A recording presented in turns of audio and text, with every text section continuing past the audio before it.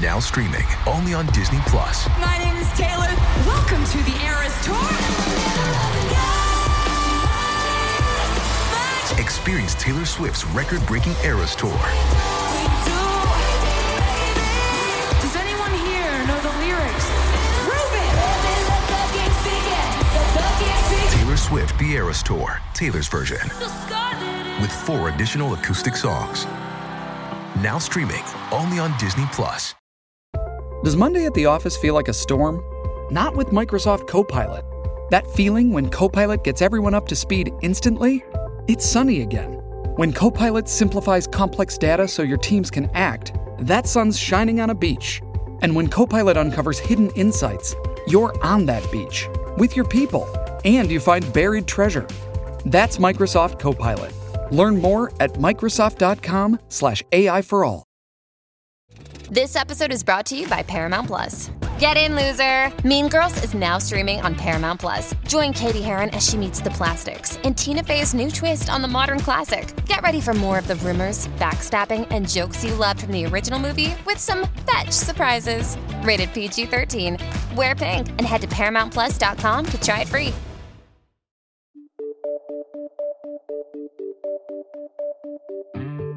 Hello, everyone, and welcome back to Perpetual Chess. Listeners, viewers, we have a new world champion, Grandmaster Ding Liren. There's so much to go through. I'm going to try to keep the intro short. I've been trying to catch people up in case they weren't watching the match, but I feel like everyone's probably caught up. So we'll keep it brief before we bring in our guest, Grandmaster Erwin L'Ami. Did want to give a shout out to our presenting chess education sponsors, Chessable.com. They've got a fantastic array of opening choices, tactics courses, whatever it is that you're interested in working on. And of course, they have spaced repetition to help you learn. I have a list of my favorite courses that you can check out that will be linked to in the show description with descriptions of for what level it is best suited. And I'll be updating that list as time goes on. And of course, they have free courses that you can check out as well if you go to their page and filter for free. So quick rundown of the match. Ding Liren, just an incredible display of resilience and fighting chess through the match. He outlasted Nepo more than anything. I mean, it was a knockdown, drag-out affair. He won in the final rapid tiebreak, as you guys probably know. Let's do a quick rundown of what has happened since the last pod. Game 14, of course, was a fighting draw. Ding tried this bishop d2 line in the Nimzo, was worse out of the opening, and he ended up groveling, as we say. He held on for a 90-minute draw. He found in a few situations in the endgame, there was only one move to hold the game, and he managed to hold it. So good job by Ding, and that set the stage for Sunday, 4-game rapid playoff. Game 1 was a banger. Definitely recommend you check that one out. Ding had some pressure. Nepo found this cool concept. He started to counterattack and found this cool concept of a queen sacrifice that could not be taken. But ultimately, the balance was held and the game ended in a draw. Games 2 and 3 were slightly more solid. Game 3 in particular in the rapid playoff. And in the fourth game, I assume you've probably seen a recap if you didn't watch it live. I actually recommend you go back and watch the replay live. Just an incredible moment of a heightened tension that built throughout the game. They got down to a few minutes on the clock.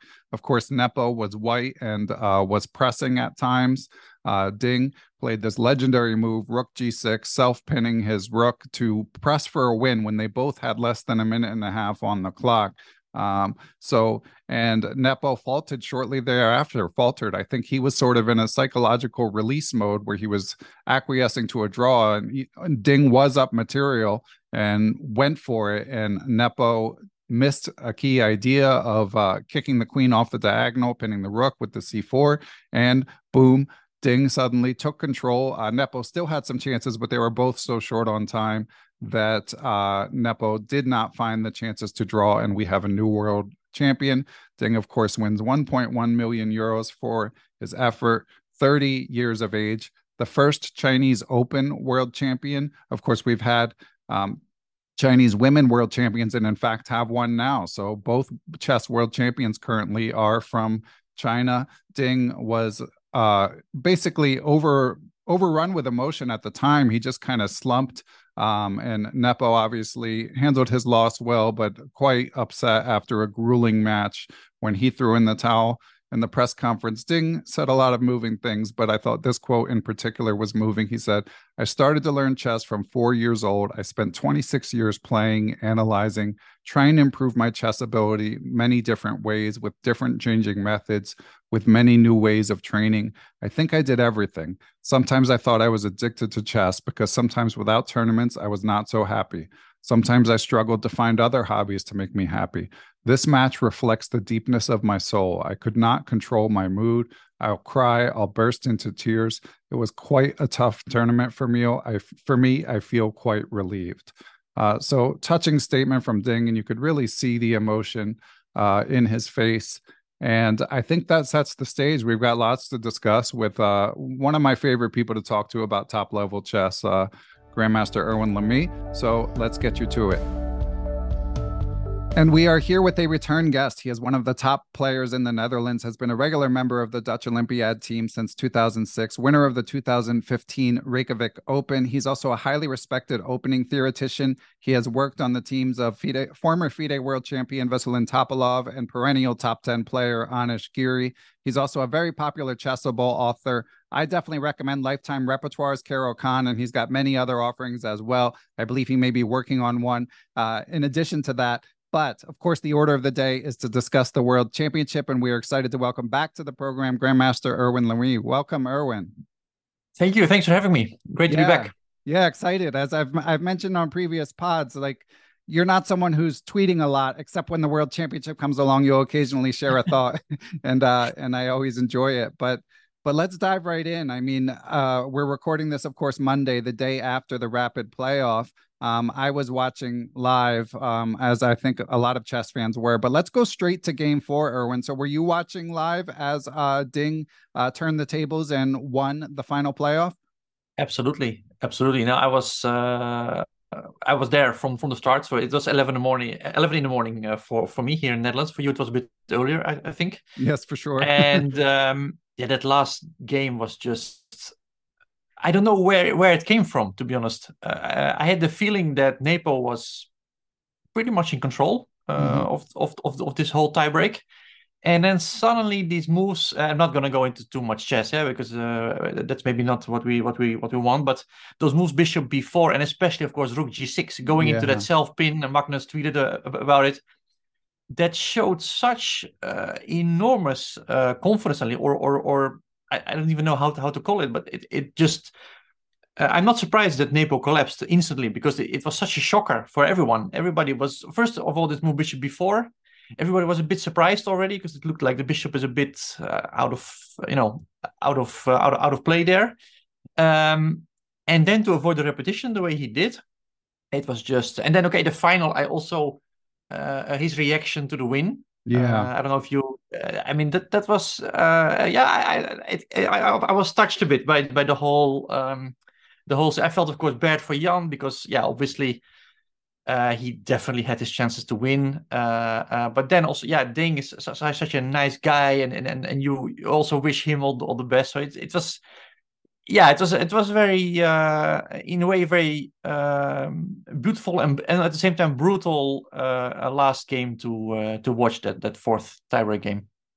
Yeah, I felt the same way. I'm a sports fan, and you occasionally get these moments when you're following sports where someone sort of finds something within, where they reach a level that maybe they didn't even know that they had. And maybe I'm projecting too much, but in the sequence that followed from rook g6, after all of the psychological struggles that both players endured through the match on full display.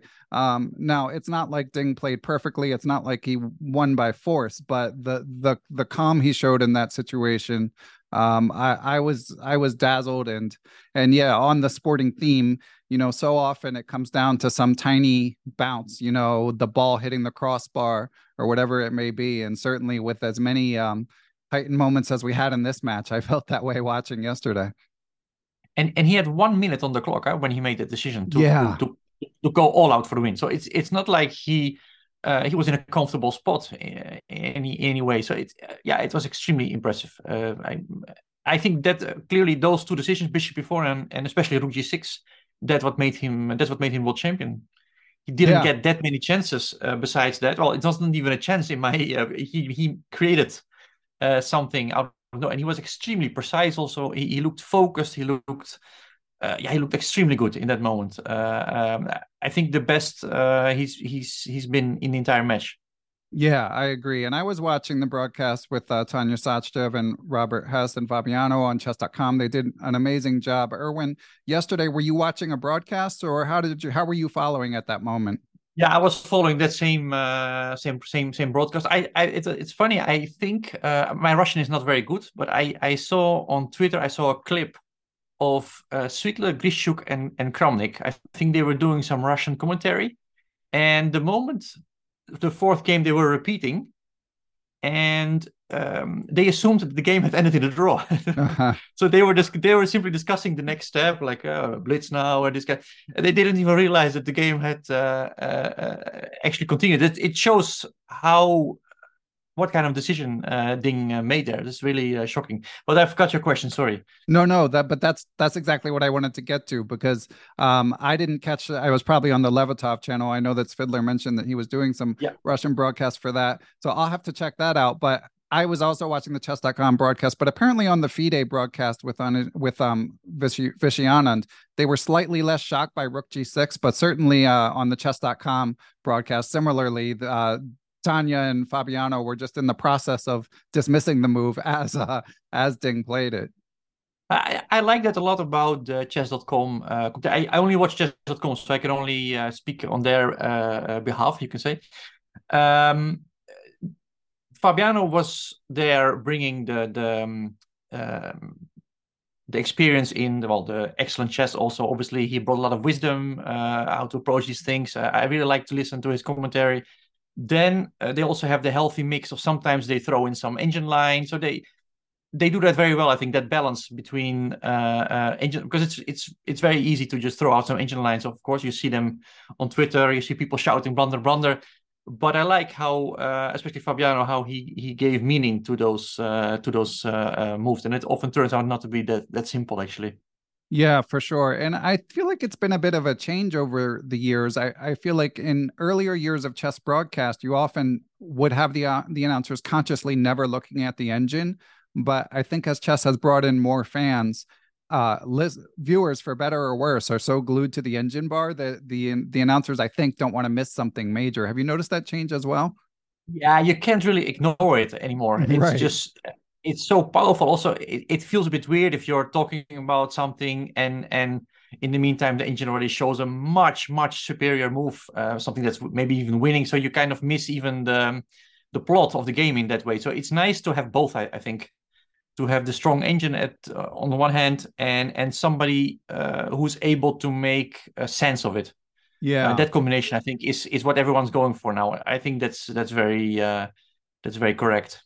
Yeah, that's my opinion as well. I have seen people mention, I mean, as we'll discuss when we discuss formats later, no one's ever going to be happy with, like, you're never going to please everyone. But I think some engine analysis is okay, as long as they're predominantly speaking and analyzing on their own, which they are. Now, Erwin, in prior interviews, and you've told the legendary story of witnessing one of the most famous chess games of all time in person, Kasparov Topalov and Vike.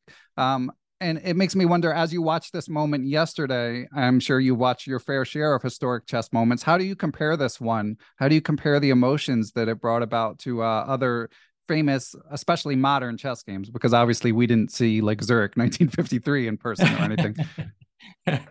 No, well, I think you mentioned the Kasparov Topalov game. That's one of the most historic games ever, and I was also very young at the time, so that leaves a kind of impression that I think cannot be compared to anything else.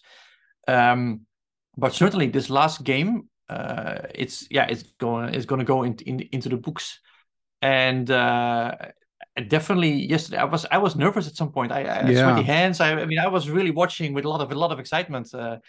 So I don't think I can compare it with the game you mentioned, but no, definitely it's big for sure. It's one of my biggest chess moments for sure that I've witnessed live.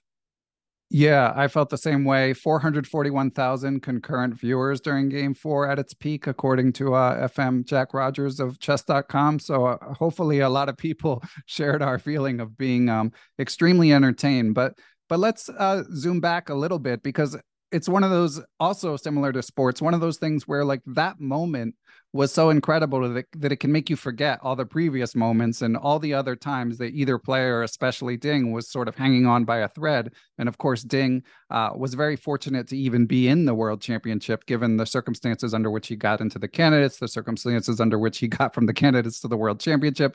But I'm just curious, Erwin, like, were you watching live throughout the match, and what was your impression of the classical portion of the match? Yeah, I before the match I thought that I might still do some other things as well, but it turned out that I was mostly just watching the match. Right. It's just too interesting not to follow it. It's just great. And yeah, Ding, of course, initially he had such a tough time. I think he was asked at the final press conference if he regretted anything, and he said something along the lines of that he won, so he felt like it's all fine. But I think for the future, this experience will be so big for him, because I think next time he'll be able to settle in much more easily. It was just so shaky at the start. It was almost painful to watch. I remember his first press conferences. He just looked so unhappy with everything, with his play, with being there. So once again, I forgot your question, but well, I mean, I want to follow up on that. My question was relating to just your overall impression of the classical match, but let's come back to that in a minute, because I do feel like that was that made him so relatable, and then it ended up sort of tracing this arc, because it looked like he could have just been knocked out right at the beginning, and he kind of finds his footing, but then there are many moments where he could have fallen, and then for him to win at the end, I mean, I saw someone on Twitter say like they could turn this into a movie, and it really did sort of feel like they should a sports movie. But bringing it back, especially as someone who's worked with elite players and helped them with their prep team, Ding obviously, and Richard Rapport, and we don't know, as far as I know, if anyone else was working with them, but they made some curious opening choices, especially with White, not really pushing hard for an edge. What did you think of these choices, Erwin? Yeah, I mean, I have to be a bit harsh here. I mean, opening wise, it was really not a success for Ding. Jan mostly played e4 throughout the match. One time he played d4 just to probably check what Ding was planning there. There was not a big success. It was a draw, that d4 game. But other games were all 1e4. And yeah, Ding was suffering throughout. His Spanish just wasn't really up to it. He was worse every single game. Even in the tiebreak, he was worse, or under pressure at the very least. So that cannot be considered a very big success. I was a bit disappointed, to be honest, with his prep. I was thinking that for this match he will really have his e4 e5 repertoire on a new level. And it was interesting what I think Daniel Dubov said. He mentioned that it looked like to him that at some point in his career Ding just decided that e4 e5 is his opening, and it's what he does mostly. But in his view, it maybe doesn't really fit him very well. And to be honest, I had the same feeling during the match that Jan just plays his positions better. Jan seems to be more at home in them, and he got such comfortable, nice advantages out of the opening, and then he would also, or at least in my view, play them better afterwards. So that was real suffering for Ding there. And with White, he had these experiments. The h3, not a lot has been said about that move. Of course, it's a move. You can make that move, but it didn't really turn out to be a big success. Especially because I think at that point in the match, he wasn't yet settled in. So I think I speak about game 2 now, which he lost with the white pieces. He played that move h3 on move 4. And I think you do that in a moment where you are feeling, confident, when you're settled in. And at that moment, he was actually very shaky. Psychologically, it looked shaky. So I was a bit surprised with that choice. I think you can play it. There's nothing wrong with the move. I mean, white is not worse by any means, but I think to go for that sort of fight where you basically say, well, I take us both out of book, and we just start playing. That it felt a bit wrongly timed in a way to me. For example, the Londons that he played later or the color systems that he played later in the match. That's a bit more restrained. He could easily have played that as well early on. So, but overall, I think opening wise, preparation wise, Nepo was definitely leading. As I think that Ding, he couldn't really compensate with the white pieces the minuses he got with the black pieces. Of course, with white he also got some pressure in, but I felt that Jan was definitely superior in the opening. It had a quite serious impact on the match also, I think.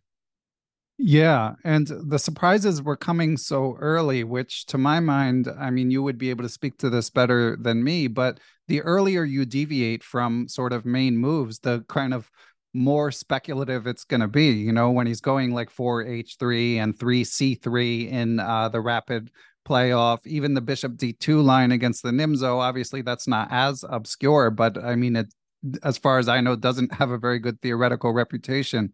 So it was almost to me like an unprecedented level of sort of punting with the white pieces. Do you share that?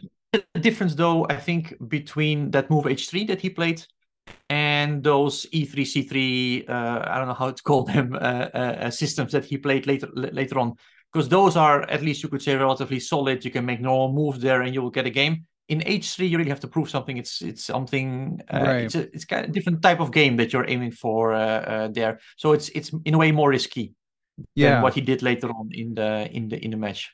Yeah, I mean, chess principles 101. You're moving a side pawn on move 4. So Yes.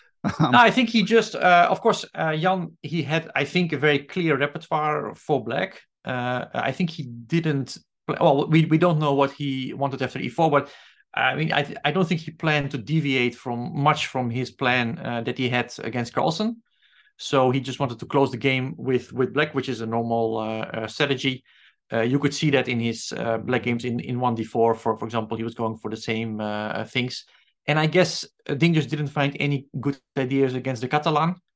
So that opening was out in a way, and so he just reverted to these sidelines, which is a decent strategy. I think it's pretty decent strategy. And of course, another big difference this match compared to the previous matches with Magnus Carlsen, for example, is that when Carlsen played, the opponents were automatically. Carlsen was a big favorite in all of his matches. He's just the strongest player in the world. Still is. There's nothing changed. And of course, his opponents knew that as well. So they wanted to keep the risk to a minimum. And that meant that both with white and with black, they with white, Nepo against Carlsen didn't take much risks, was playing relatively solid, tried to press a little bit, but if that didn't work, he would shut the game down. With black, he also tried to shut the game down. So those games were very dry in a way. Those were not the very most entertaining matches of all. Also, the match with Karyaki and the match with Caruana was more playful, but still. But here you had two players, Ding and Nepo, that were sort of equal. And I think they both felt that they can win this match, that they can beat the opponent. And so they went for much more play in the opening phase of the game. They really tried to make a game.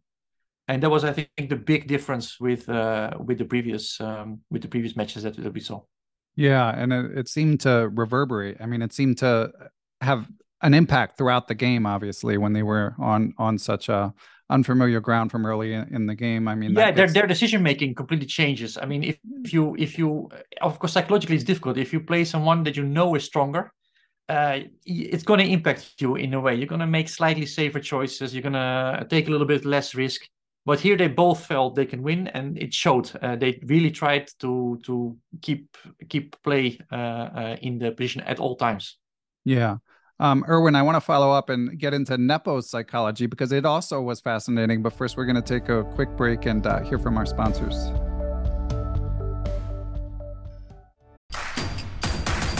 Introducing Royal Caribbean's newest ship, Icon of the Seas, the ultimate family vacation. The ultimate 6 slides, 8 neighborhoods, 0 compromise vacation. The ultimate never done that, can't wait to do it vacation. The ultimate chillin' by a different pool every day of the week vacation. This is the Icon of Vacations. Icon of the Seas, arriving in 2024. Book today. Come seek the Royal Caribbean. Ships Registry, Bahamas. It's only a kick, a jump, a block. It's only a serve. It's only a tackle, a run. It's only for the fans. After all, it's only pressure. You got this. Adidas.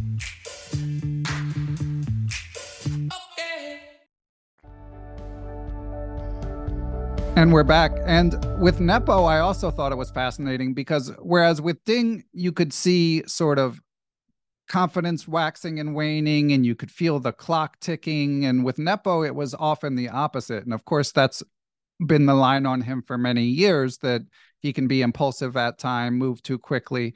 But even Fabiano was pretty unsparing in some of the things he said during the course of the match, like, things along the lines of, doesn't he know this is a world championship match, because there would be moments where there's a key sequence and he would just blitz out another move, like the moment where he played pawn to e5 in game 14 comes to mind, when he really had Ding on the ropes. I'm curious, as someone who's worked with top players, Erwin, have you ever had a moment where you're trying to help bring about some sort of behavior change? I'm guessing not, given the players you've worked with, but I am curious. That's the thing, right? I mean, top players, they are top players for a reason, and Right. and Jan especially. We had last Saturday we had Jan Timman coming to the Max Euwe Center to comment on the 14th game. Oh wow! And he also mentioned that Jan's strengths are at the same time his weaknesses. Mm-hmm. He can sometimes be so strong and fast, and this is so impressive. Anish also mentioned this, that he played Jan both at his best and his worst, and the difference is enormous. If he's at his best, he can be more convincing than Magnus. He can be incredibly strong. He plays with a lot of power, makes fast decisions, good decisions. But yeah, as Caruana said, that will also mean that sometimes he will make those fast decisions and they will be awful. And it's hard to say. I worked with Topalov. Topalov was always extremely confident, and sometimes I would also think, well, maybe he can be a little bit. But at the same time, yeah, that confidence made him the player that he is. And each top player has his own strengths and weaknesses, her own strengths and weaknesses. And it's very hard because you don't want to take away those things either. For example, if you're going to tell Jan, well, you should take your time, then he will also lose a bit of that edge that he also has. So it's a very delicate thing. I understand what Fabiano said because, of course, I also saw those things in passing. But it's also at the same time what makes Nepo a very special player. So it's hard to say. I should say though that I felt that Nepo psychologically was a bit stronger than last time. I mean, he had a lot of losses to deal with, and some were extremely ugly. Maybe the most important part was that he was never behind in a match, but he did have to deal with a couple of rough losses, and he managed quite well, I think. So that is. I mean, I think he probably took some lessons from his match with Carlsen in that sense. Yeah, he definitely showed some resilience. But yeah, I do just find it endlessly fascinating. And he did say, I think it was in yesterday's press conference, because as he sort of, obviously it's going to be a long time for him to process what happened in that match, as it is for those of us who didn't play in it. But as he looked back, it seemed like he was more regretful of the classical phase than anything that happened yesterday. I think he sort of, as any sportsman would, that once it goes to a playoff like that, anything can happen. And he did say, there were probably some moments where I could have taken some more time. But, and again, I'm paraphrasing, but he said, but if you see a move that you just feel is the right one, it's hard to sit there and keep thinking. And I felt like that was a real glimpse into his psychology. I mean, and as you say, that's what makes him so strong. That, I mean, first of all, the immense calculation prowess, but also sort of that overflowing confidence.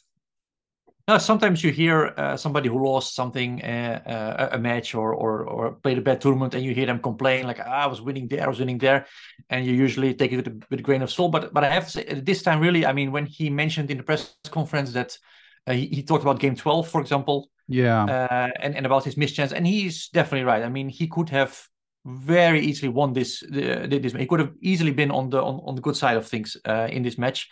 Because I think in the classical portion he was just he was just better. I have no other way to say. He was better prepared. He had some excellent positions, and in Game 12 he could have finished it. He could have finished the match. That was a crazy game, which ended with that inexplicable F5 move. Just biggest blunder in the match, and I think that tilted the match to a large extent. And yeah, of course, the tiebreak for Rapid Games, there's nothing much to say. I heard a lot of people say that Nepo should be a favorite there, but to me, they both played a lot of Rapid Games. They both played in this Champions Chess Tour. They are very known to the format, both of them. Ding is, I think, also an excellent Rapid player. So I didn't see much of it. I really thought it's just 50-50, just a torn course, and could have easily gone the other way on another day. Yeah. But in the classical portion, I agree. Nepo just could have taken it, I think. Yeah, well said. And on hearing you discuss the Rapid, it makes me think I had this thought yesterday, and I also saw someone tweet it. So someone else had this thought. It almost felt to me like they were playing better in the Rapid, and you'd be more qualified to judge this than me. So do you think there's any merit to that? No, I thought they played excellent. I thought it was a very high level tiebreak. I mean, no obvious blunders, no weird things. Well, that sequence we spoke about of Ding, that was simply very high level chess. So yeah, I think they both played an excellent tiebreak. I think they managed somehow to take that last bit of energy they had and they threw it all in the tiebreak. I thought it was a very good, very very high level. Yeah, completely agree there. Yeah. Yeah, game one in the tiebreak was absolutely riveting. I mean, of course, Ding wasn't going to play the queen. It wasn't going to take the sacrificed queen, but you have to find that knight b5 move, and the fact that Nepo even stirred up those complications was impressive. Yeah, you could of course say that this rook b1 move was a mistake, but okay, mistakes are made in Rapid game. That happens, and it was a beautiful idea by Nepo, 95 and b6. I mean, this is Rapid chess, and he found those resources. Rook h5, he really went for it there.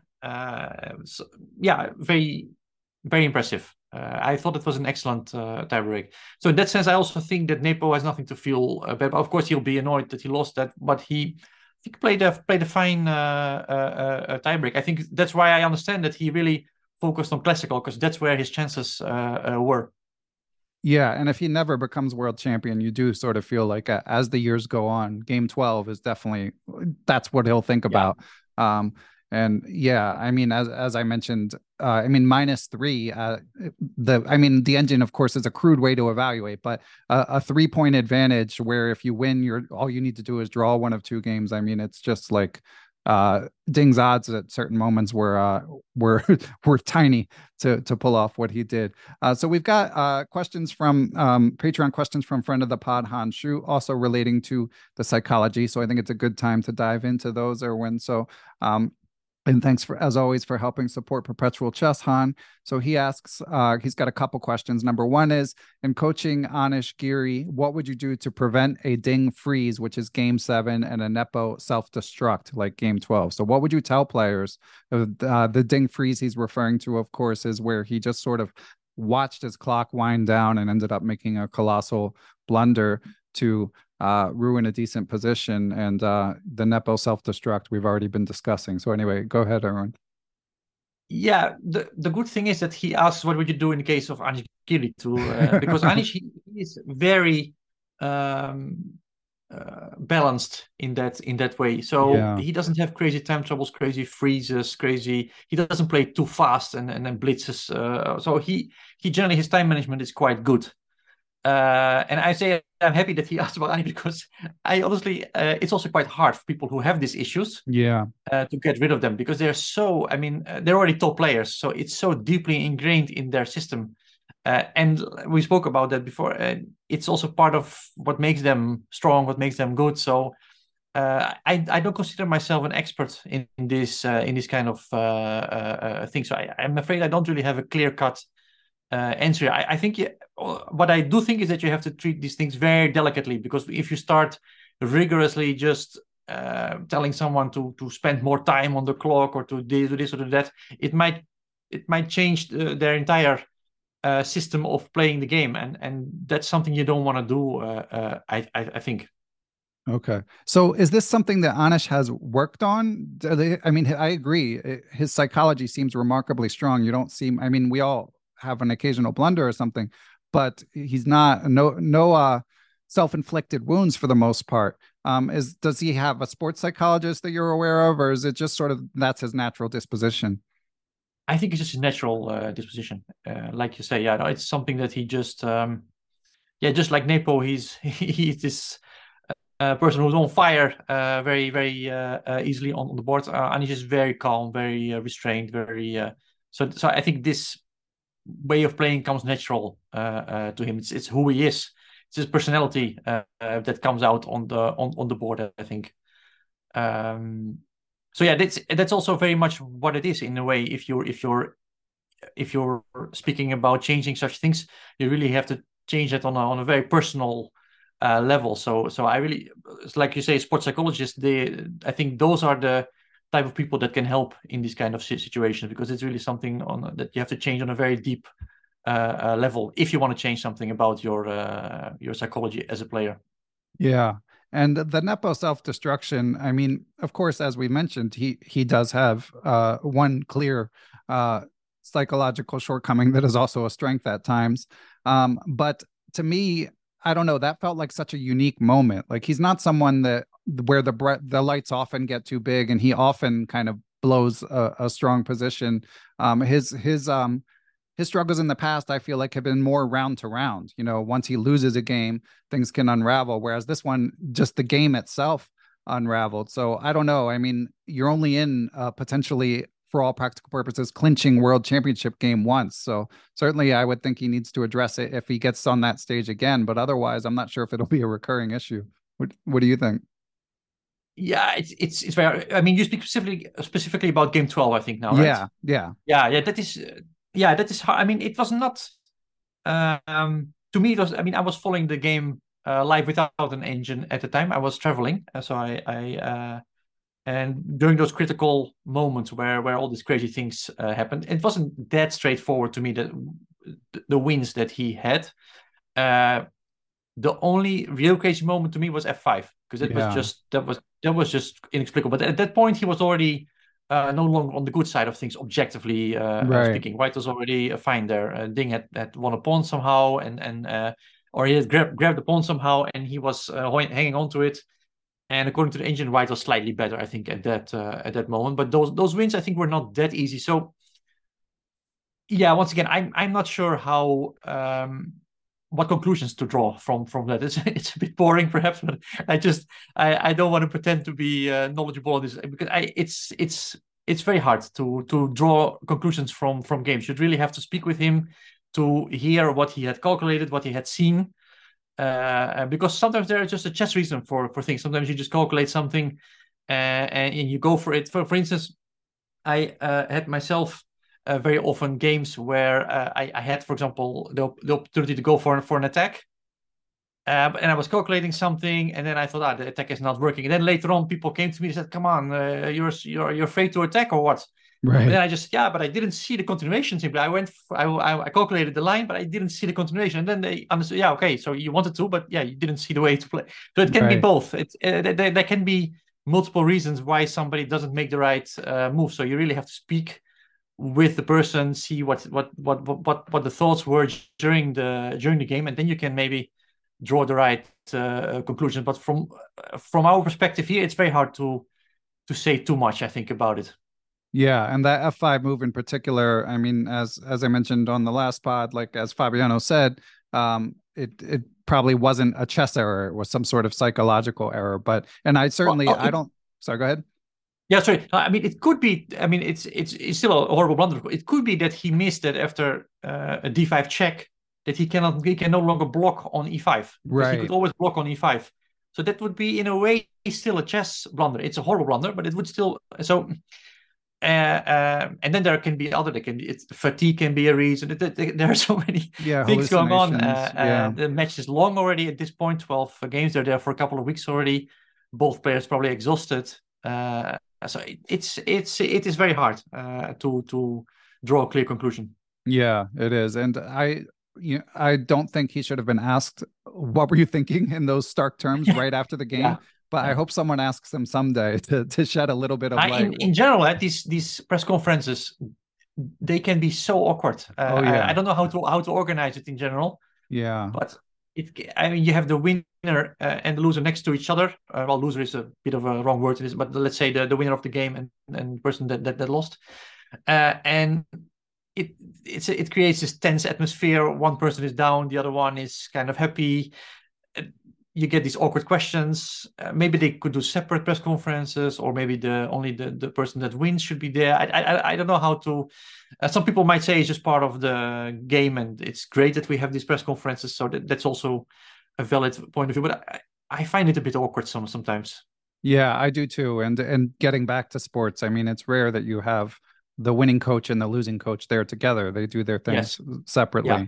And then yesterday, of course, the first question they're asked after this incredible moment is about the weather in Astana. So that was insane, right? I was going nuts. Yeah, I was sitting there for the press conference. I was ready to see some nice questions coming about the game, about how he came up with Rook G6 and how did you feel, and then the first question is how do you like your stay, and how do you like the weather, and what did you do on the rest day, and right. that was a bit painful. I have to say. That was really that was really not good. No. Yeah. Quite strange. Okay, we've got a follow-up question from Han Shu related to the psychology of the match. He says, Magnus Carlsen stated that Nepo's ceiling is closer to his, but Nepo's floor is much lower than Magnus's. And Jonathan Rowson stated in 2021 that Magnus forced Nepo to his floor in their match. The strong weaken the weaker because strength is a function of the will. And in a context where there's no escape, one side will ultimately yield to the other. Jonathan talked about this in his great book, The Moves That Matter.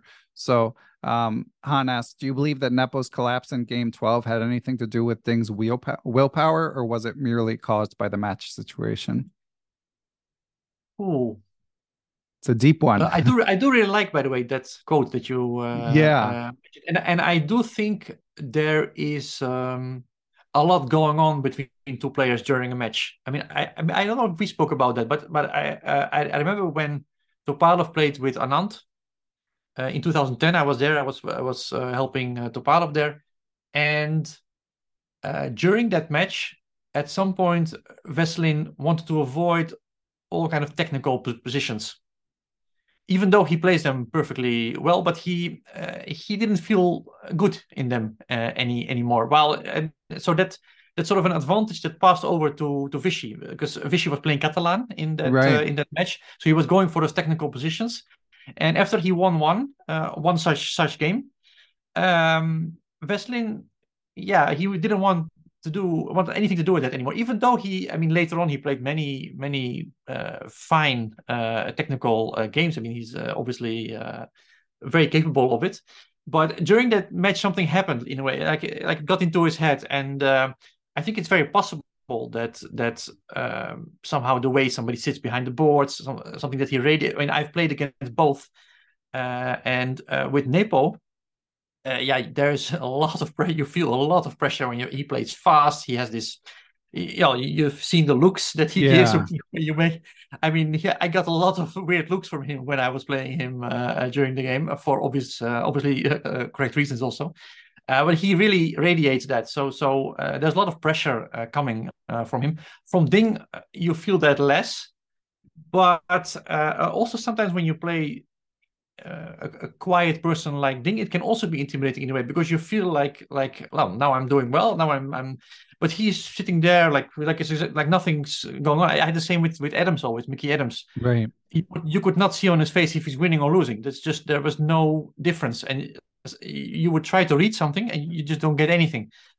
So it works both ways. As to game 12, yeah, I would refer to what we spoke about earlier, that it's very hard for me to make a clear conclusion as to why that all happened. But it could very well be that Ding was at that moment radiating something that had an impact. But I think that it's still some psychological / chess reason why that all unfolded. Yeah, that would be my guess as well. With Ding in the press conference yesterday, he was asked about Rook G6, and even then, it was striking to me because he wasn't describing the emotions of the moment. He wasn't saying like, "I decided to go for it." He said like, "I was trying to get out of check," basically. Like, I needed to get out of check. Yeah, I think he did mention something like when you get a chance, you should try to take it, something like that. But I thought that was also not really. I mean, it wasn't really even a chance in my. I mean, no, or at least nobody saw it as a chance. I'm sure that 9 out of 10 top players would have repeated there. Like I said, that Russian commentary, they assumed the game had ended because they were repeating a couple of times, and they thought, okay, this is a draw. I mean, nobody's gonna continue. But so yeah, he created a chance out of nowhere, essentially. And I like that when it's true, when he was asked about it, he didn't, I think, see it himself as a special moment. He just thought, yeah, Rook 6. I just, and I think that shows a bit his character. I think he just, to him it was completely normal what he did. That's probably why he's world champion now. Yeah.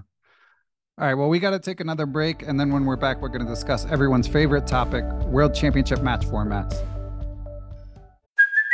Hey, it's Kaylee Cuoco for Priceline. Ready to go to your happy place for a happy price? Well, why didn't you say so? Just download the Priceline app right now and save up to 60% on hotels. So whether it's Cousin Kevin's Kazoo concert in Kansas City, go Kevin, or Becky's Bachelorette Bash in Bermuda, you never have to miss a trip ever again. So download the Priceline app today. Your savings are waiting. Go to your happy place for a happy price. Go to your happy price, Priceline. This episode is brought to you by Pepsi Wild Cherry. Pepsi Wild Cherry is bursting with delicious cherry flavor and a sweet, crisp taste that gives you more to go wild for. Getting wild may look different these days, but whether it's opting for a solo Friday binge watch or a big night out, everyone can indulge in their wild side with Pepsi Wild Cherry. Also available in Zero Sugar. So grab a Pepsi Wild Cherry and get wild.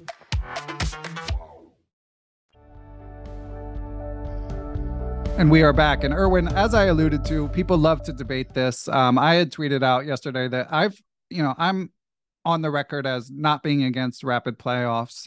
I think they're basically a necessary evil for the most part, although I don't mind the idea of going back to where the defending champion needs to be beaten to lose his title so that there's more of an imbalance in the match. But I wasn't, even though I was excited to watch a Blitz playoff, to me, it felt not right when it looked like we were heading towards a Blitz playoff. I know you're someone who loves chess history and the long sweep of classical matches. So where do you stand on, like, how did you feel watching the playoff yesterday in terms of the format? Yeah, I think it's a necessary evil. I mean, they extended the matches with 2. We play 14 games now. So there's enough time to make a difference in those games. It's in a way a miracle also. If you see how the match progressed, the final score was 7-7. Yeah. I mean, it was so crazy that at some point I was sure somebody is gonna run away with it. An interesting idea. I always felt it was an interesting idea, at least, is to start with the tiebreak. Yeah. Before the classical games, so you play 4 rapid games, and then at the end of the match that in case of a 7-7, the one who won the 4 rapid games wins. But I also know the people who are against that. They don't like that it starts with rapid. It feels a bit odd, and there's something to say for that as well. But I do like that if you start with those rapid games and you have a winner on day one of the match, then after that you will always have somebody leading the match. So even if you make 14 draws, somebody will always be leading. So there will always be a story. Because now we were very lucky that we had a great match, but we also had matches that we were really having a tough time selling it to a big audience. But in this case, you will always have a story. There will always be someone leading. It's always somebody who has to win, and that could, I think, be interesting. But since this idea has been around for a while already, I doubt that it will ever be implemented. But I always thought it was an interesting idea. In general, of course, yeah, like you say, I'm a big fan of classical chess. I like those numbers you mentioned earlier. That I also saw somewhere 570,000. Oh wow! For the maybe that includes FIDE, because that might have been some just some a tweet chess.com. by Tarjei, the Norwegian chess journalist. I think I saw him tweeting something about that. So huge numbers for the last day of the match. So in that sense, there is hope for classical chess. I think. But this could be potentially an idea to start with the tiebreaker. I wouldn't be against it. And what about going to blitz after 4 rapid games? I personally, maybe they need to rest a day. Some people said yes, some people said no. They said in tennis when it's tied, and apologies, I don't remember who said this on Twitter, but they said in tennis when it's tied, they just keep going, and maybe they just need to keep going in rapid. But I felt like, okay, maybe after 4 games you play maybe slightly faster, or you wrap it up and do it again the next day. But other people are saying just keep going. But do you feel it should go to blitz after 4 rapid games? Yeah. I haven't really given a lot of thought to this, but to me, deciding it in blitz is definitely very unsatisfactory. I really would not have been happy to see blitz. But then again, I maybe I'm old-fashioned in this, because when I speak with new generation of players, they probably consider this to be an opinion of dinosaur already. So I don't know. Maybe it's just the way we're supposed to be headed. I mean, I can be flexible about these things. I mean, personally, I like. The longer the time controls, the better to me. So if they would next time say we continue with rapid until there's a decision, also fine with me. Blitz feels wrong, feels very wrong. I mean, and I enjoy a blitz spectacle as much as the next guy. I love the FIDE World and Rapid and Blitz, but it's just so far removed from classical. And we have, of course, the World Rapid Championship, we have the World Blitz Championship. So it's already a bit disturbing that we also decide the classical World Championship essentially with rapid. So it's not ideal right now, but it is what it is, I think. And again, very, very entertaining. I mean, obviously it was in Kazakhstan, so that's an issue. I do feel that they could do more to have more events on weekends. They could do, I mean, they did have the tiebreak on a Sunday, which is good, and the final match on a Saturday. But I did prefer when they in the previous match, they staggered the schedule, so there were always games on Saturday and Sunday. So I think small tweaks like that would be good, and maybe a few more rapid tie breaks. But it seems like this match, especially given the lack of enthusiasm going in, was reasonably successful. That's definitely how I'm also thinking of. A small note that I think they changed the schedule in the way that the final 14th game and the tiebreak are in one weekend. So I think that was a very good decision. Yeah, because in the past they had the 14th game, then a rest day, and then the tiebreak, which was a bit of a stretch, I think, and this felt better. But to come to your question about Carlsen, okay, it's of course a great pity still to me that he decided not to defend his title. It just devalues the whole thing a little bit. But having said that, I mean, it was a great match. I did not. I didn't anticipate that I would enjoy it to this extent. Same here. Yeah. For me, it was a regular world championship. I saw it as such, and Ding is to me a true world champion. Yep. We had in the past actually many moments where the strongest player was not the world champion. And that's something that we are not really used to anymore, because since 2013, we had Magnus as the world champion and he was the strongest player. And we kind of quickly got used to that. But in many sports, the world champion is not necessarily the best player. And I think they can easily live together. In fact, I think Magnus was the strongest player in the world from about 2009, 2010. And he himself only started to fight for the championship 3-4 years later. In 2013, he played with Vichy when he was already clearly the higher rated player in those. And we didn't feel that was a bad thing. Vichy was a very worthy world champion as well, despite that Magnus was already the stronger player. So I think I don't think I'm still confident that the World Championship will remain a big event and a very relevant event. And who knows, maybe Magnus will like to try to play against Ding. Maybe he'll come back to play against Ding. That would be great, of course. Yeah, it would. Yeah, speaking of Vichy, he tweeted, it's impossible to praise both players enough. Even today, they went at it with full energy, and the fourth game was so draining. However, Ding survived so many setbacks and saved his best for last.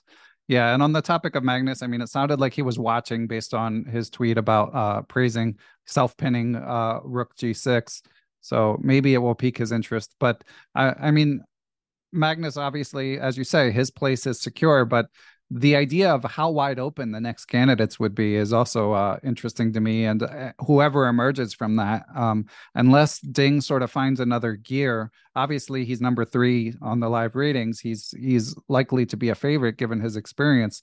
But with so many young up and coming players, it feels like it's almost guaranteed to be a pretty competitive match. Yeah, it's going to be interesting. First of all, well, let's for now assume that Carlsen is not going to come back anytime soon into the cycle, because if he would, then of course he's immediately a favorite to both qualify and win it. But let's say if that's not the case, then it gets very interesting for the other top players, because all the other top players know that now they have a very serious shot at it. I mean, before they would be heavy underdog against Magnus. But I'm sure if you ask Fabiano Caruana if he could, if he would be able to defeat any of the 2 players that played here, he would be very confident. He would be, well, not that he would guarantee a win, right? But Fabiano at his best would be very dangerous for both Ding and Nepo. So yeah, I think it's in a way very motivating for the other top players as well, because they really feel that they have a shot now. And it's very hard. Like if you, on the top of my head, I mean, Caruana, Anish, I think, is also not to be underestimated in this cycle. Firuja is a bit of it's a bit unclear. He doesn't play so much, of course, but he's of course also definitely very much out there still. Then Nepo, I mean, won 2 candidates, so it cannot be excluded for a third one either. Yeah, I think those are the 4 that I would put on my short list. And still you have others as well, of course, that could easily do it. Yeah, and then you have all the young bucks who tend not to be in the top 10, but in the top 25, top 30, and potentially rising. For them, it'll mostly be about qualifying for the candidates. I mean, it's not so easy for them to get in. I mean, they have Isle of Man, of course, they have the World Cup. So you might see some, well, surprising, I'm not even sure it's surprising, but some surprising qualifiers from there. But it's a bit harder for them to do it. I guess they have less invitations. So also, for example, Anish will play a lot of classical events this year, so he will get very high in this tour standings, which gives him a good chance of qualifying as well. Yeah, it's a bit hard to predict, of course. But those 4 names I mentioned earlier, I think they have every reason to be really going for it right now. Yeah. And then you mentioned the World Cup. Of course, Magnus loves the World Cup, so it's going to be especially messy. It was already messy when he's the world champion, but if he plays in it and there's candidate spots on the line and he doesn't want to play in the candidates, it's going to be even messier. Yeah, no, he was already ruining people's dreams there Right. when he was a world champion. Yeah. And now he's going to ruin them even not even eager to qualify for the title anymore. But he does want to win it maybe. So it's possible that he will again play it. Wouldn't rule it out at all. Before, I always felt it's a bit weird, by the way, that he was allowed to participate. And it's the same thing in Isle of Man, the Grand Swiss. I also thought he should not have been allowed to play there. I mean, he's the world champion and he influences the cycle there. And that's by the way, not his mistake. It should simply be in the rules, I think. I understand that he likes to play them. So if he's allowed to play them, then to play it is, of course, fine. But I think that from the perspective of FIDE, that should not have been allowed. But now that he's no longer champion, yeah, he can play anything he wants. Grand Swiss, World Cup, and he can try to win them again. Yeah. Yeah. And on the topic of the World Cup, I mean, again, I love it as a fan, but I have heard the criticism raised that it's a very mixed format. I mean, it's a short classical match and then it goes to these faster games. So I have heard it mentioned that it's not even the most natural fit to be a qualifier for the candidates. So maybe the solution would be to have other methods into the candidates, and then Magnus can play that to his heart's content. Yeah, it's a bit more random. If I think was the main objection against the World Cup. And on the other hand, yeah, I think if you win something like the World Cup, it's a nice way to get in. I have no objections against the World Cup. I think it's a nice event. Everybody likes to follow it. It's super strong always. So I personally don't have anything against the World Cup being a qualifier for the candidates. And I also kind of like even that there are different ways to qualify for the candidates. So I have no objection against the World Cup being one of them. Yeah. Okay. Well, Erwin, I mean, amazing match. So any final thoughts about like how we might look back on this years down the road? Like, how do you think this will be viewed? No, I just hope, and I'm sure that will be the case. I hope that Ding will not change at all, that he will remain the same sympathetic person that he is. I don't see him changing. I'm very happy for him. I mean, of course, my commiserations to Jan, obviously, but I'm at the same time very happy for Ding. As he mentioned in the press conference, he started playing it worked for 26 years, tried to, to reach his goals. He managed now. I thought it was a beautiful story. It was a beautiful match, extremely fighting. After a few days, I thought Ding was completely done. I even, the thing is, it was a funny.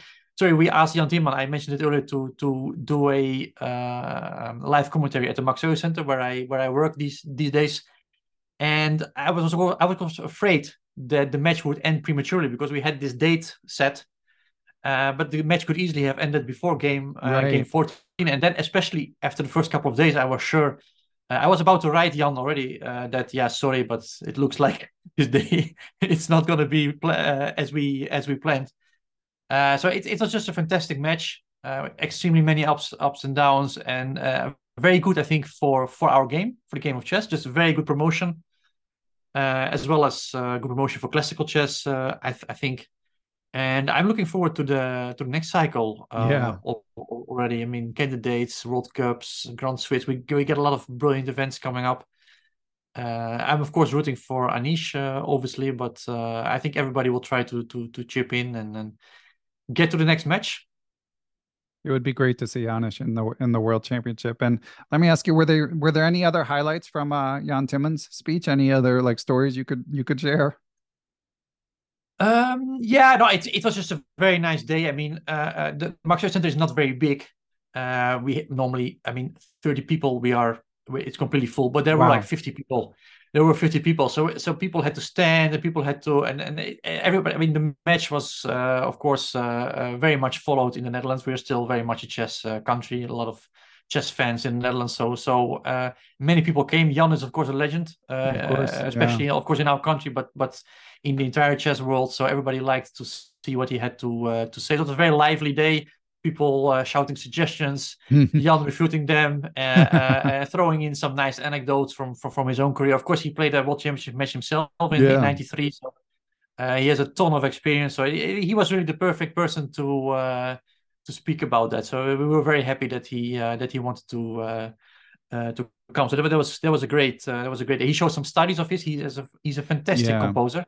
He's extremely productive. Makes one brilliant study after another. So I would definitely recommend listeners and viewers these days to check out his studies, because he makes the most amazing things. And yeah, like I said, we were very happy to have him and to experience the World Championship together with him. Excellent. Yeah, absolute legend. And Erwin, what's going on with you? Do you have any tournaments coming up? Are you busy with the Chessable course? What's on deck for 2023? I am making a Chessable course on the Slav, which got a bit delayed. Some things came up, but I am gonna definitely finish that somewhere. I think in the next 3 months or so. So I hope people will be looking out for that. And in actually 2 days from now, I'm going to Malmö. Not playing there. I'm doing commentary. I did that fun. last year as well, and it's very fun. It's a great tournament. A nice mix between young and older, experienced players, I should say. And it's a very nice field, very nice mix. Like I said, young top players, up and coming, and somewhat experienced players. Then I'll go with Anish to Norway Chess, to Stavanger. Okay. Which is extremely strong this year. I think most of the top 10 is there, so it's maybe even the strongest event of the year. I'm not sure, but it must be up there with one of the strongest lineups. And then I will go to Prague to play myself in the chess festival. I'll play in the challenges there, and looking very much forward to that, because I always heard a lot of good stories of that tournament, so I get to play there this year myself. Looking forward to that. Dutch Championship comes after that. I have to defend my title. Yes. Which is going to be very hard, because Anish Giri is playing this year, wow. as well as Jordan van Forees. So it's going to be very strong Dutch Championship. This year, the Dutch Federation has a jubilee, 150 years. So, they really try to create a very strong Dutch Championship. And it looks like they will succeed with Anish and Jordan participating. So that's very exciting as well. So, yeah, plenty of things coming up. Yeah, one more exciting than the next. It sounds awesome. Yes. Excellent. All right. Well, Erwin, really appreciate you sharing your perspective of this unforgettable match. We look forward to you, if Twitter still exists, for you popping up on Twitter again for the next World Championship. I will. On the next championship, I'll be there again. Yeah. Excellent. All right. Thanks again, Erwin. Really appreciate it. Thanks for having me.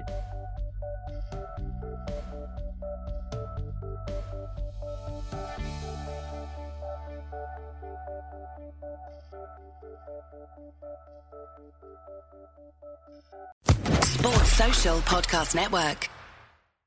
Lucky Land Casino, asking people, what's the weirdest place you've gotten lucky? Lucky? In line at the deli, I guess? Aha, in my dentist's office. More than once, actually. Do I have to say? Yes, you do. In the car before my kids' PTA meeting. Really? Yes. Excuse me, what's the weirdest place you've gotten lucky? I never win and tell. Well, there you have it. You can get lucky anywhere, playing at LuckyLandSlots.com. Play for free right now. Are you feeling lucky? No purchase necessary. Void where prohibited by law. 18+. Terms and conditions apply. See website for details.